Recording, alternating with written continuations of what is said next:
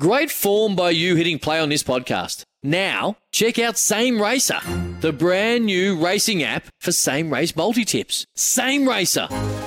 Download from the App Store and Google Play. Powered by Bluebet. Gamble responsibly. Call 1-800-858-858.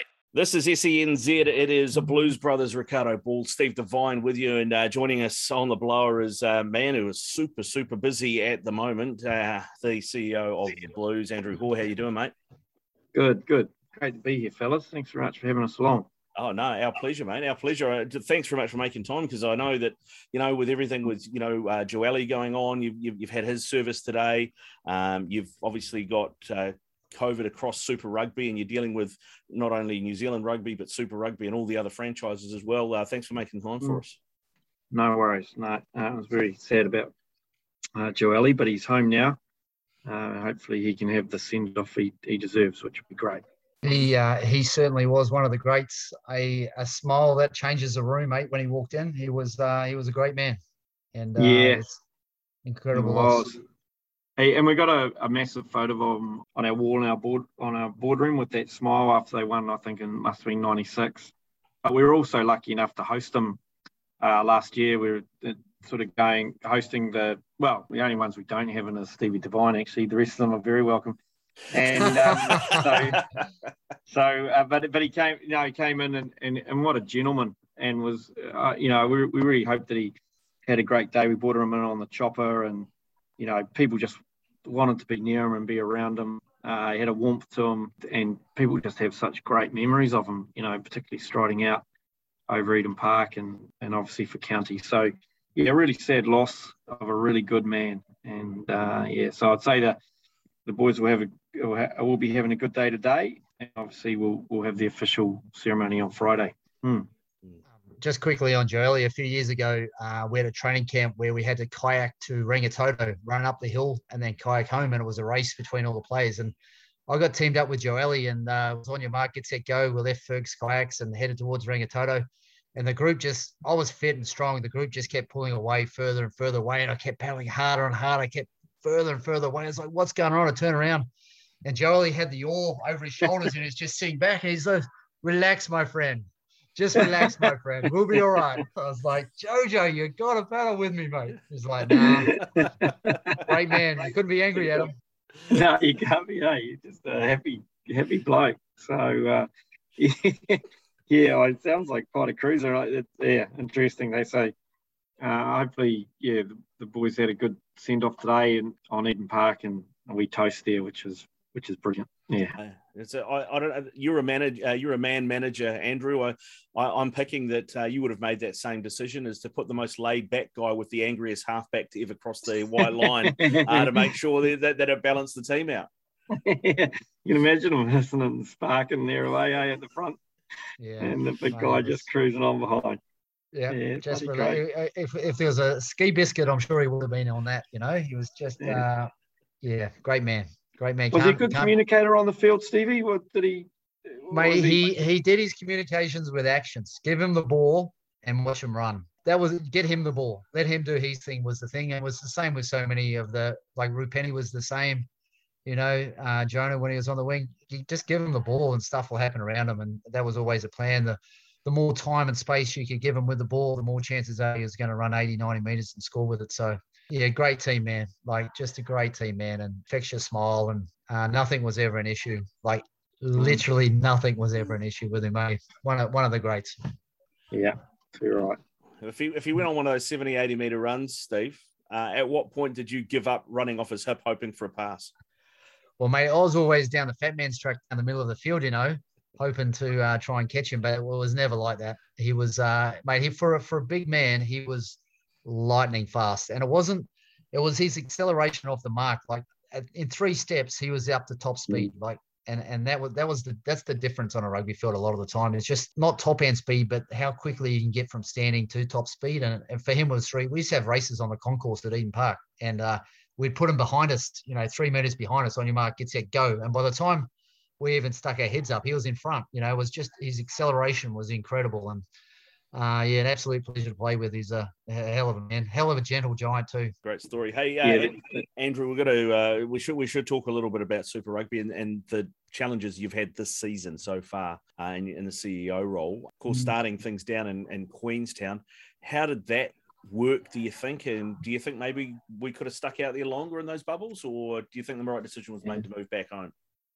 Well, we just debated that today actually, because we've got to review everything. First and foremost, what we did find out was once they got into your environment, the COVID got in bubbles, it actually spreads quicker. So the theory was, let's get the teams home and basically everyone's going to get it. You just got to slow it down. But what we've seen is once it's in this environment where you've got, they're training, right?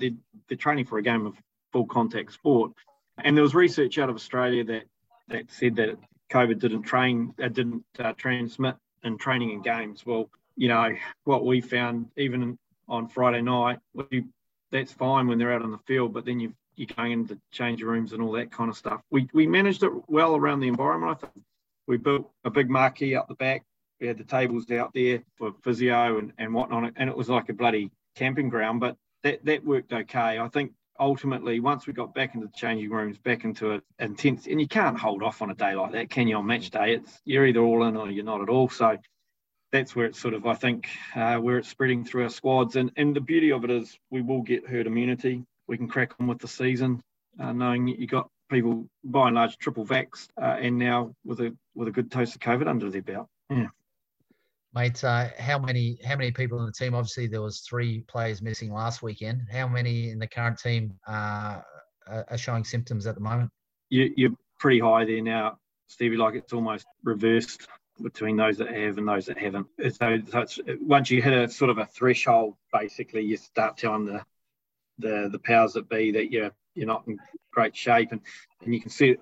All of us have actually evolved the same way. You sort of get to about 10, 11. You think, oh, we might be able to get through the weekend, and then within 24 hours you get another 6, and you sort of, that's it, it's over. So, yeah. And everyone's been in the same boat, hurricanes, so on and so forth. Seeing another one today, so that's the way it's going to go. I guess the good news is that most people have got it by the middle of next week, back to as is, was is, and season on, right? Correct, exactly. There will be a small group that haven't got it yet, and we can ride that one out, right? Like we did last week. What it does give us, and the Aussies saw the same. Speaking to the CEOs there, they all got it around Christmas time. It was all hitting in that January window, but they've been relatively fine since. You can get it twice, of course, as you know, but chances are, very low. So yeah, we're hopeful. We're hopeful, and so what happens now is, we've got some boys, a couple of boys the other week that hit their PBs. So they've had it for 3 days. They have a rest. They came in and felt really good and started lifting. And because they'd had a rest, we're smashing it. And then we had some others that have really been smashed quite hard by it. And so it's been really interesting watching how people respond and seeing what's going on. So, yeah, so some of them still coming to the gym. We've had times where COVID people can come in and otherwise, they're out of there. So it's been interesting. What's the deal with the game against the Crusaders if it gets put off? Is it going to be played at some point? I had heard that they might just go, you know what, have 2 points each and go your own way, and let's try and free up some space in the season. Yeah, no, the intention is we feel we've got enough. We had I think the news were talking about it last night. We did have a bit of a meeting about how we sort of fit everything in. And I think what you'll see over the next couple of days is a reconfiguration, particularly now that most of the teams have had it. All of them actually have got it, some varying degrees. So they've reconfigured it. It will mean in some instances, there's bye weeks that have to be used or midweek games and all of those kind of things. So we have to reach an agreement and try to get some form of fairness. But realistically, you're not going to get fair. You just got to get on with it and get out there and rip into it, don't you? Like, if you keep looking across at the opposition, well, you're not looking at what you need to do. So I think we've got a bit of an attitude here of just shut up and let's get on with it. If we want to be successful in this thing, then moping around and worrying about what everyone else isn't going to get us anywhere. So that's certainly the attitude to have. You get thrown the odd curveball here and there, and it's just about as a team dealing with it and getting on with it, eh? Yeah, 100%. I think we've got a really good attitude like that. Like, because Leon's quite a competitive dog, that spreads, right? Like he was always known as being fiercely competitive, and that sort of attitude is infectious. So hopefully more infectious with bloody COVID anyway, and then we can crack on and do the job. We got some, it's good having a few toughies too, which is good. They just get on with it, the Luke Romanos of this world and whatnot. So I think that's a healthy position to be in. Yeah, how big an addition's he been just in terms of attitude and forward leadership? Yeah, I think you mainly see it on the training field, to be honest, too. Like, he just, grabs those young fellas and demands it. And and then you've got Roger, who's coming on, and although he hasn't got the playing down pat yet, and it's a real shame that he didn't get to play for Auckland last year. That would have done him the world of good. But every game you can see him getting better and better. But it's the impact he has. He comes in, he does his homework on stuff. He's ready, he's prepared. He goes home, he gets himself prepared for the next day.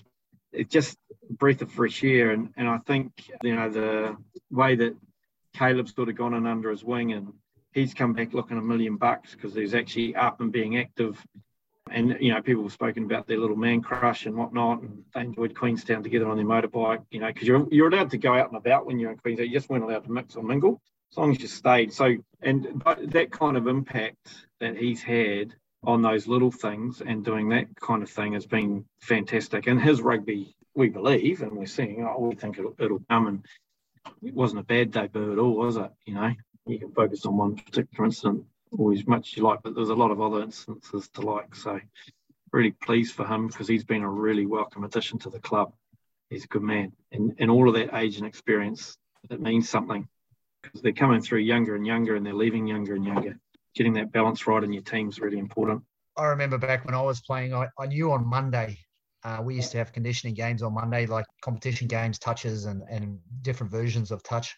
I knew on Monday if we were ready for the weekend's performance. If it was angry and there was a few niggles and people were pushing and it got really competitive, I knew we were in a good place, and I knew, we'd be right for the week. But having someone like Luke Romano on Monday that fronts up and says, this is what we're doing and this is how we're doing it. I mean, it's just such a big impact on the kids, particularly the younger boys. It's just, you can't buy that sort of attitude, and that's what you need, for that week in out grind, isn't it? Yeah. And then you chuck in there the young fellas with the right attitude, like the Chodies of this world. Little West Auckland battler just bloody gets a sniff of a contract with us, and he's just into everything. And those guys just get him behind that, don't they?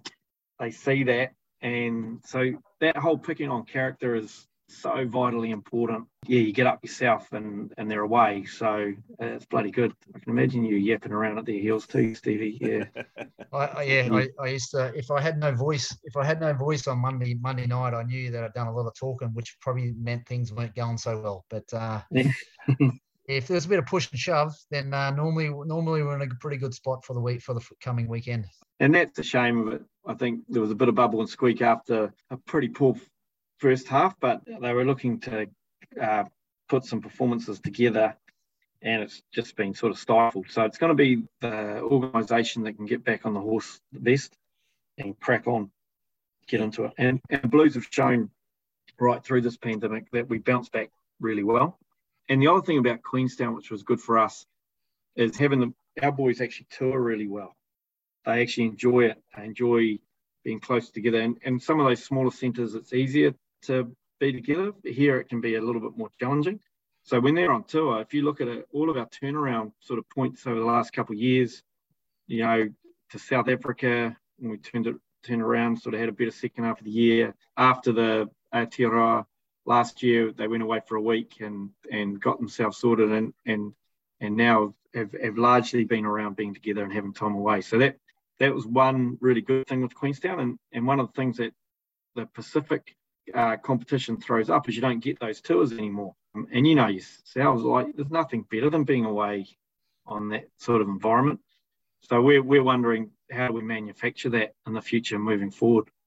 So it might be a lock-in for a couple of weeks, I suppose. But yeah, no, we need to manufacture that somewhere in the season, because it seems to be with the Blues, they love it. I can recommend a fishing trip, Hore. I reckon that'll be a good start. There'll be a few right in behind you, yeah. Got a fishing guide for you too, by the sounds of things. Hey, Andrew, thanks very much for coming on, mate, and having a chat. I know it's been a hell of a week, hell of a day as well. I really appreciate your time. Go well, mate, and best of luck with the rest of the season, eh? Thanks, boys. Appreciate it. Stuff for your face and body? It's men's skincare with a purpose. Top quality Aussie-made grooming and skincare to help guys look and feel great with no hassles. Plus, Stuff is helping mental health too. Find Stuff at Woolworths or visit websiteofstuff.com.